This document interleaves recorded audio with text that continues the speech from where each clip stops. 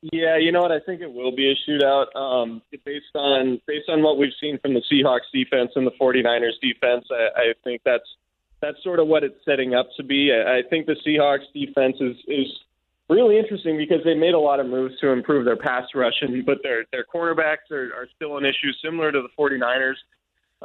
And, it'll be really interesting to see because, if the 49ers aren't able to run the ball like they have been in the last couple of years, then they're going to have to pass it. And we're really going to learn about Garoppolo in terms of, can he carry the team with his arm if the running game isn't available? And clearly, he hasn't really been able to do that the last couple of weeks.